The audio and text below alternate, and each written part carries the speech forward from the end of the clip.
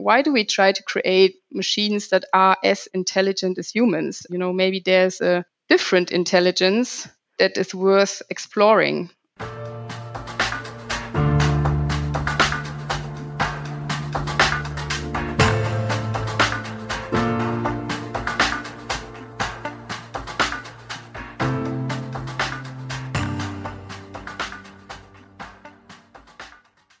Welcome to a brand new episode of our podcast, Human and AI, Mind, Machines, and the Gradient Descent.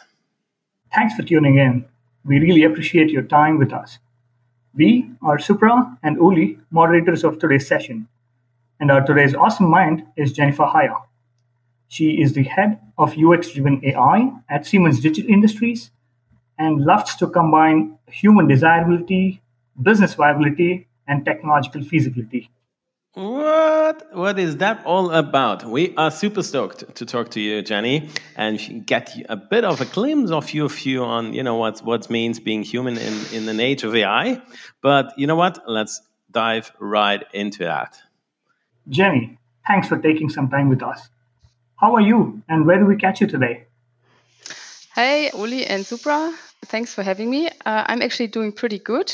Thank you. I hope you guys too. And I'm at home with a newborn baby at the moment. So that is quite an analog challenge, actually. Congratulations. Thank you. On this happy note, let's have a quick check-in. This is more of rapid fire. All right, I'll give you two options. You choose whatever is best for you. Mm-hmm. Coffee or tea? That's an easy one. I go for coffee. Alps or beach? That one is more difficult, so I think I would go to the Alps first and then to the beach. Smart option, I should say. Are you a cat person or a dog person? Absolutely dog person. Oh, I'm with you there. I'm one too. Artificial intelligence or human? That is also a tough one. So at the moment, I would say I'm more interested in AI and the human side. So yeah, also maybe interested in AI a lot, but with a human touch. Mm-hmm. All right. Hey, Jenny, I've known and admire you actually, not only for your passion, I guess, for innovation and your expertise, in the industrial design space, but actually also for your inclusive laughter, right? Isn't it? but maybe for the folks out there who don't know that a bit longer, right? Can you maybe, share a couple of thoughts in a couple of minutes? Who are you and how do you end up at a place like Siemens? Yeah, sure, Uli. So as you already mentioned, I'm an industrial designer at heart, and I'm also specialized in user and customer research. And I studied in Darmstadt, where I did my diploma, also in San Francisco, where I did my bachelor, and also in Edinburgh, where I did my master. And I love to work in a diverse and cross-disciplinary team, close to new technology topics, and contributing my passion for human-centric innovation, and always continuously questioning the status quo. I also worked as a designer in Zurich, Eindhoven, London, and I also co-founded a startup called Mr. Beam.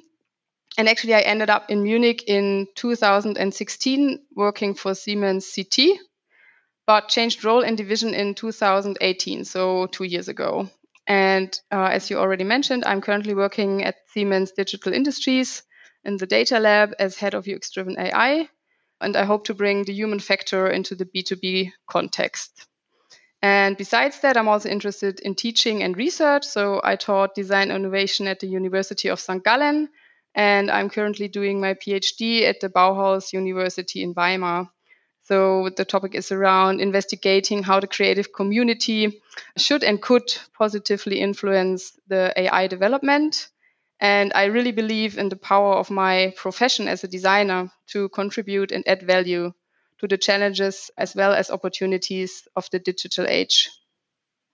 Wow. Boom. What a rich. You had some journey to be the head of UX-driven AI at Siemens. There you go. Right? Jenny, you mentioned, you've already been working with, or you already worked with a lot of teams, advising them in applying human-centered innovation and industrial design thinking. How do you see the difference between that from corporate to the business? Mm-hmm. Yeah, actually, there is a difference. So at CT, my role, I've been a consultant pretty much, and I worked in a lot of different divisions. So that was very interesting, and I gained a lot of insight there, and I also learned a lot. But I would say more on the surface. And in that way, I was helping my teams because I had a really broad overview and I could bring in, insights from one division, and where we solved the problem, I could bring that in into a new context. And that was very good for the teams. Whereas now in the digital industries, I'm working more as a team member in the projects and digging really deep into the topics and issues. So that is great too. And I would say that both roles I really liked, and I can add value in different ways. Uh-huh. And if we roll back a few years from now, you have pursued your master's in the UK on the topic of air quality awareness among citizens in Munich, Oslo, San Francisco. I also learned the project in San Francisco was sponsored by Intel IoT Lab, London, right? What do you see is the role of human awareness in the IoT space in this topic? hmm Yeah, Supra, I think this is actually a very important question because as we conducted our research in those three cities, we first of all realized that air quality is a very abstract topic for the citizens. They couldn't see the bad air. The only thing they could see was the fine dust from the cars, but for them that was not enough to really grasp the whole topic. So therefore they didn't care so much, and they haven't been informed very well. So this is actually very similar to the current AI development, I would say. So our first challenge was to figure out a way to make the citizens aware. So we had to make something invisible, air, visible. So we took some balloons actually and filled them with gas in order to start a conversation with the citizens, to kind of give them some visualization of air that we could start the whole conversation. And that was actually the precondition we needed to all the rest that followed in that project. So I think, yeah, awareness is very important, and sometimes it's not given, not only in IoT or, not only in those topics. And then it's really helpful to find a way to make this more tangible for the citizens and for the people who are not experts and who are not involved normally in those issues. Undoubtedly, with all the new developments in the world, air qualities and the awareness about us most important, I guess. Mm-hmm. And you mentioned about Mr. Beam earlier, Mm-hmm. and it's a successful relationship with that I heard. So what is that all about? Yeah, so Mr. Beam, that was actually a really interesting episode in my life. So when we started that project, 3D printers started to enter people's homes. Yeah, so this is a couple of years ago. And we had one too. And since I'm a designer, I know how to use CAD modeling software. And therefore, we could really make use of this printer. Others make cookie cutters all the time. And we realized that for others, there's still a barrier to use those maker hardware due to the lack of their software skills. And actually, we thought what would also be handy would be to own a low budget laser cutter, that this would be really cool, actually. And then we started to experiment with laser diodes from DVD burners. So we took old DVD burners and cut out the diodes and used them for laser cutting. And that was actually, to our surprise, quite successful. And what we also did, we also programmed a web interface for the graphics you laser cut. So no extra software skills were needed to really use this laser cutter. It was like uploading a photo and then the software transformed the pixels into vector graphics. And then you were ready to go pretty much. And we showed this to friends and they all said, "Oh, I want one too." And we realized that there might be really a scene and a market for those machines. And then we went on Kickstarter, and that was when everything went completely crazy, actually. I think we wanted $80,000 at that time, and we got 250,000. So, yeah, today Mr. Beam is a little company that is employing 12 people. I'm not involved anymore. I never wanted to run a company. I'm more the person that is passionate about the idea and see how far you can go from there. And then, when things get serious and you have to deal with German laws and regulations, I decided to, okay, so this baby, they are far enough and they can stand on their own feet. Yeah, so that was the story behind How Mr. Bean. cool is that, actually, isn't it? That's somehow a secret, not secret, but the interesting narratives. How cool is that? So still printing, still hot rotation on 3D prints then, yeah? But you guys still have some kind of relationship, isn't it? Sure. Yeah, sure. No, Sure, absolutely. And I'm always interested how the guys are doing, and if they have questions regarding design stuff, then I'm happy to help. That's pretty cool. Speaking of interests, you seem to be also have a quite interest in the quote of Dan Dorman, right? At least in his article, we have unwittingly accepted the paradigm that technology comes first. This requires people to act like machines. That's pretty provoking, isn't it? Do you follow also his narrative that, currently bad technology dominates our life? This is what he, I guess, pushes a bit out, right? What is a bad technology, or is it the application anyway? Well, I have to be honest, I'm easily excited about new technology too.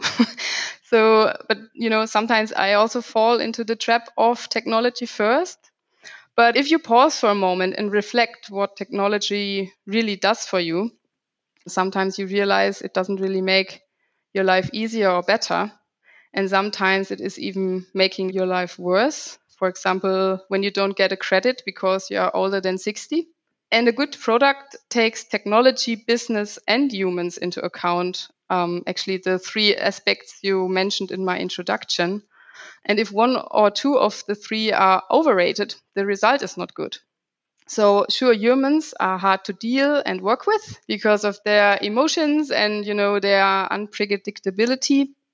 And machines are easier to predict and therefore easier to handle. And at the moment, everybody wants AI, whether it is useful or not. And this means, we end up with a lot of bad products that actually nobody really needs. And especially with AI, I would say, why do we try to create machines that are as intelligent as humans? Maybe there's a different intelligence that is worth exploring and that could more run parallel to us and really have a, kind of ping pong or add value to the lives of humans and then also the stuff machines are doing.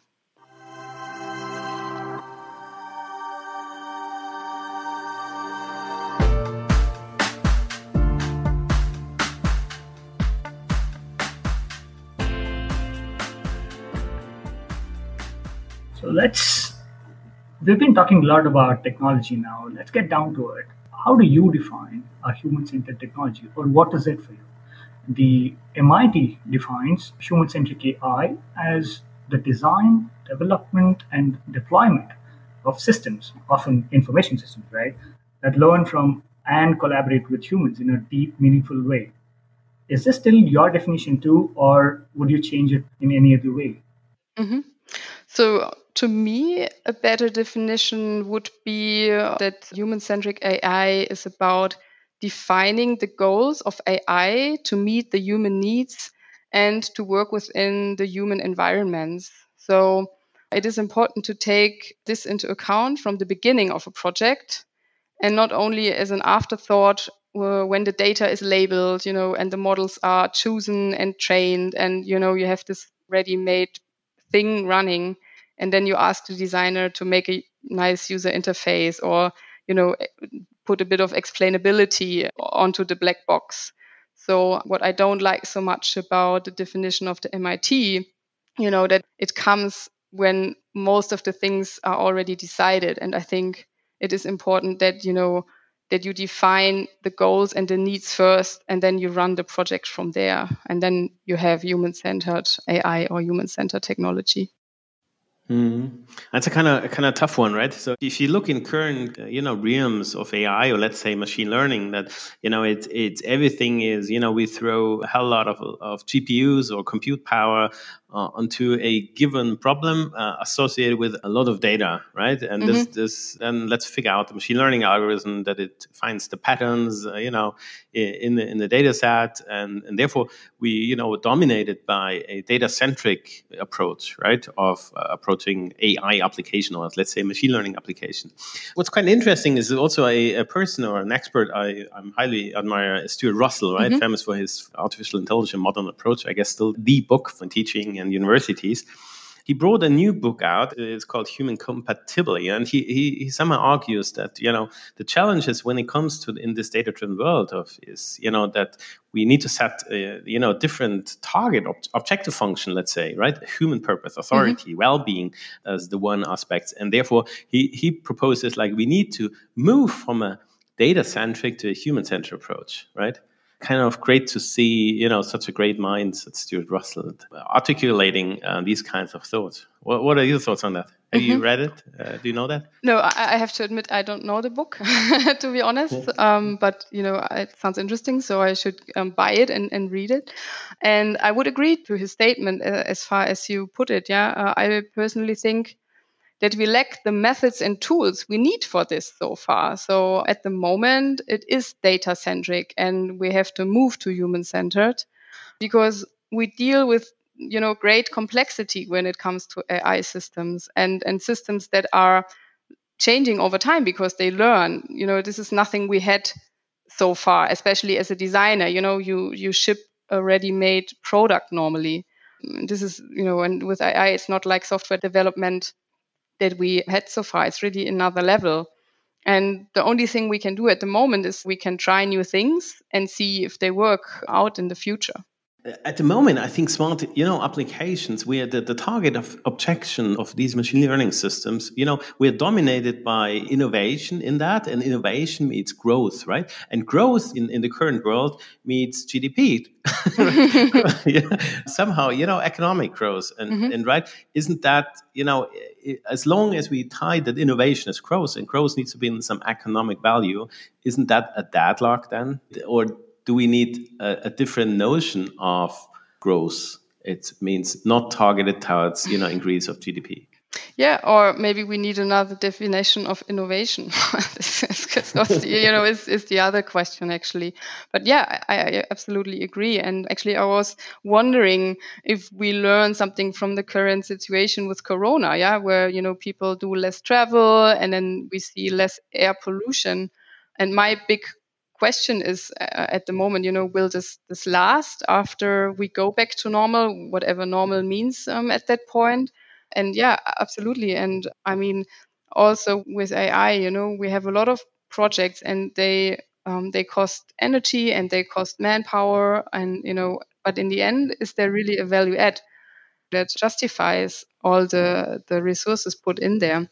And therefore, I think it's really important that, we work together to really define the use at the beginning of those AI projects to really make sure that it is sustainable and it is adding value and not money wise, but maybe in other means. Absolutely. I see that. I mean, you were talking of innovation now, right? Till date, AI is mostly used for imitating what humans are responsible for. So if there is someone in the organization who is doing a particular job, you teach a model to do the similar task for you. That is one kind of innovation, imitating the human behavior. But the other kind is where you teach a machine to innovate. Is that even a possibility? That would be super cool. How do you see that interplay? So yeah, I know some designers who are really afraid of AI and those that even deny that AI or machines can be creative or therefore, innovative.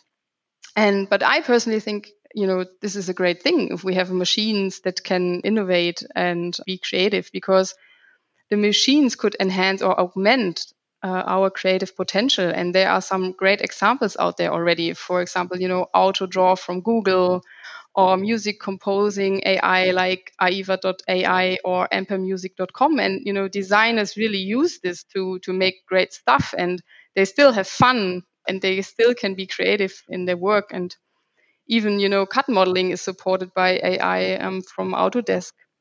or think about the little AI helpers from Photoshop. So, I think this is a good thing because it really empowers us to, have more time for other things. And I also believe in the resilience of the design professions. We will be able to find other means to add value to the digital era.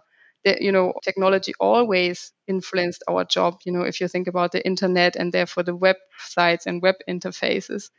So, I see a bright future actually working together with AI to come up with creative and innovative things. Yeah, absolutely. I mean, most often we see that as AIs as stealing our jobs, but instead it is enabling us to do other jobs, isn't it? Yeah, but that, incorporates change, and, a lot of people don't like change. So, yeah, there you go. We are famous for change management, aren't we? Right? Just kidding. But I guess the beauty is that the field, what I really find attractive is that the field of AI incorporates actually a broad variety of different communities stimulating each other, right? Mm-hmm. And in this case, it's the creative industry, which was always tied also towards the technology industry, right? Yeah. AI and generative design or stuff like that is actually not that new. I think especially the arts, explores the capability of in all different realms, and that's also with data driven or machine learning or technology driven. Though I remember that you had some thoughts in articles actually written down on when you visited the ICHGAI, I think it was in Stockholm, right? The conference, one of the leading AI conferences, I guess, right? Nowadays still in play. And it's like, if I look there, they're all geeks, they're all, technology fascinating. Though I think they're missing, where's the picture, where's the implication, where's the ethics, where's the cultural challenges, what's the human factor? Where you said that seems to be not missing. Though I would say, yes, I agree, but I think that changed. All the notion about trustworthy AI, responsibility, all that ethics discussion on, in different European level, but also on corporate level, right? I think it changed, doesn't it? They're talking about now also on reproducibility, explainability, also geeky stuff like energy footprint, right? What's your view? Do you see that, over the last 3-4 years, do you see that change happening and that the communities are more interacting with each other? Mm-hmm. Yeah, I would say you're absolutely right, Uli. It is changing, but still, I think it's not enough yet. Yeah. And why is that? And I also wanted to add to what you said. Generative design is not new, and artists and designers have always a close bound to technology. So, what is the problem at the moment with AI and machine learning? And I think what we have here is that the technology is still in expert mode. Yeah, you need a certain level of knowledge to really dig deep into the conversations, and there is a way to go for things like auto ML or those kind of things. And that, when it comes, for example, to prototyping, designers are really good at prototyping, but at the moment we only have the Wizard of Oz kind of thing to prototype an ML or AI application. And this is, just not enough. And you cannot, run a whole development cycle with a machine learning algorithm and then you realize, oh, this is actually not answering any need. This is really a tough challenge.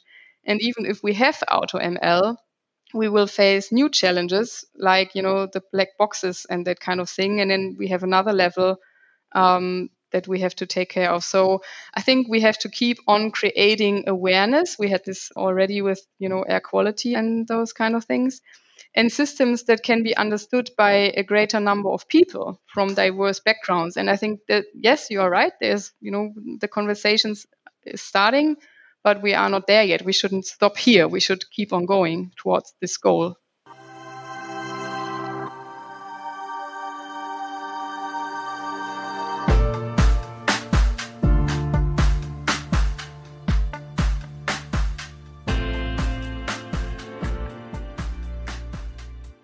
You were mentioning about understanding different concepts.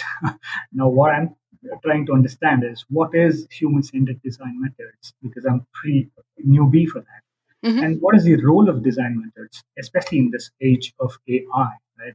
With all the hype of AI. And in your eyes, what do you think are the most useful design principles for AI? Mm-hmm. So I think a great starting point for this discussion is, for example, the Google AI Playbook. And also Microsoft created some guidelines for human AI interaction. You can find those online. And this is a lot about, feedback and control, so explainability, and also, when I'm not happy with the result of the algorithm, I want to give feedback, otherwise how can the system learn? It's a lot about, explainability and trust in those systems, and the importance of defining a starting point, and also define, when you are successful. That is also very important. It's a lot about how you handle errors and failure. And I think this is really a great starting point, but it's only a starting point. And I think it's also sometimes very detached from context awareness. So, what does feedback and control specifically mean for my project, in my case? And this we are not answering yet. Therefore, I think you need tools you can use, like, for example, what you did for the business model canvas. Yeah, you can use this really to come up with a business model and a business idea.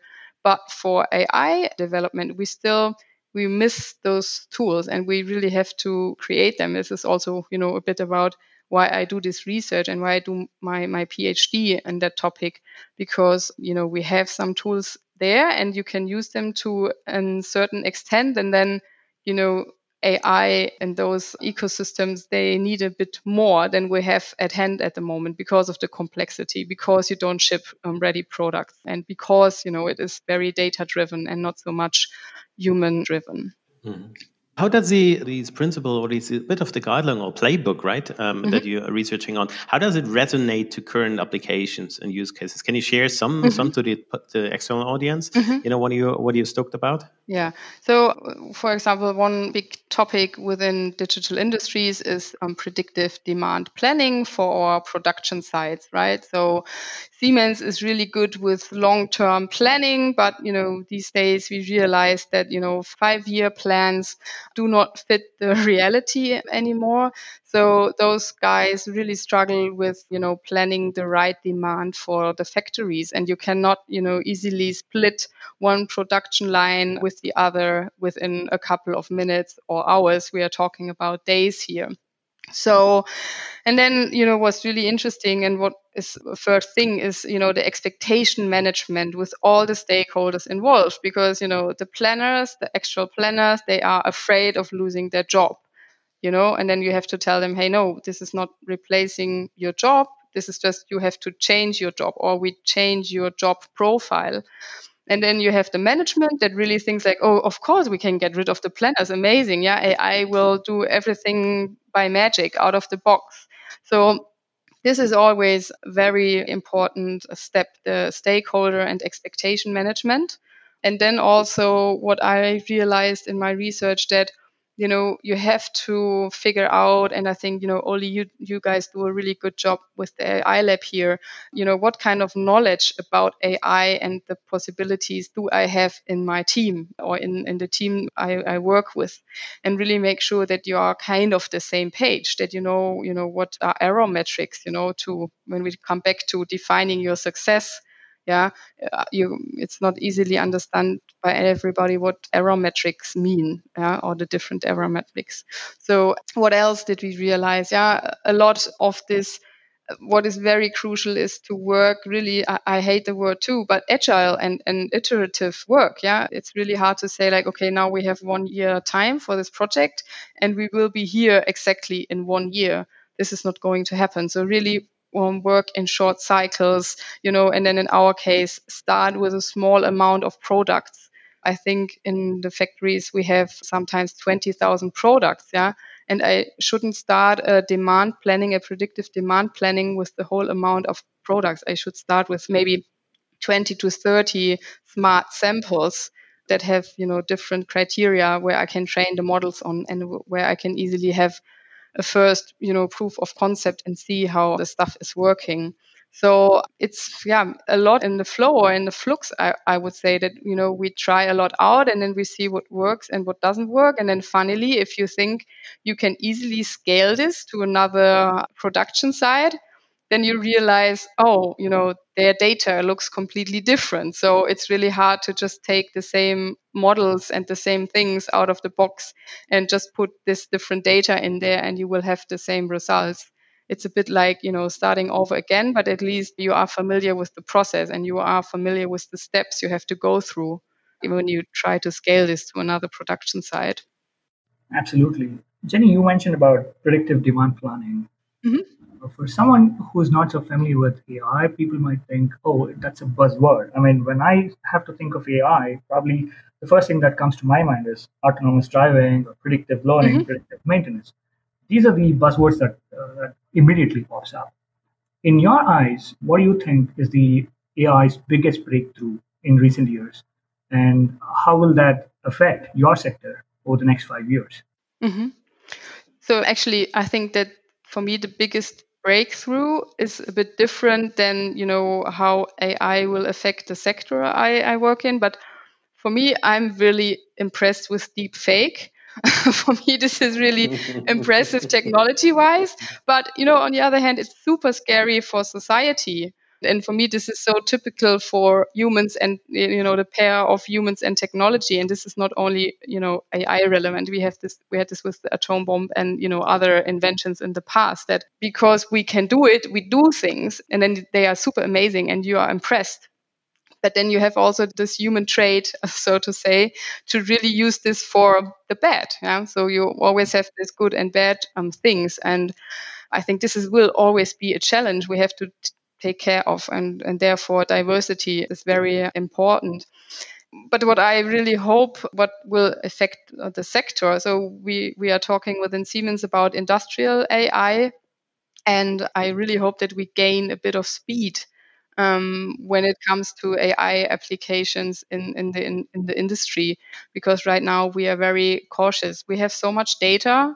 This is really amazing. And I think there's so much potential in this data we can really use to have great AI applications, especially with the development we see in the B2C sector there. So I really hope that we, understand that AI in industry is not only about optimization, but also about, customization, and that we can deliver, personalized AI applications to our customers.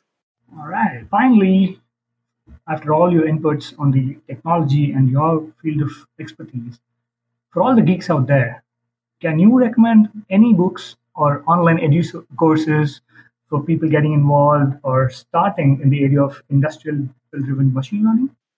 Maybe I'm would say like it's not so much the focus on the industrial driven machine learning, but on machine learning in general. So what I really liked was a book from Patrick Hebron, O'Reilly I think is the publisher, Machine Learning for Designers. So that one is really helpful. And then I also like the book of why from Judea Pearl, that is about, what that the why actually is lacking in statistics and what that means for AI and all the data driven applications. And another book, and I think it's unfortunately only in German, but it's brand new, from Richard David Precht, KI und der Sinn des Lebens. I started reading that one. That's really nice because he's also talking about the implications for greater society and for the human future actually. And a great resource actually for learning is machine learning for artists. That's a site, if you Google this, it's on GitHub, where you have a lot of artistic and design driven projects with AI.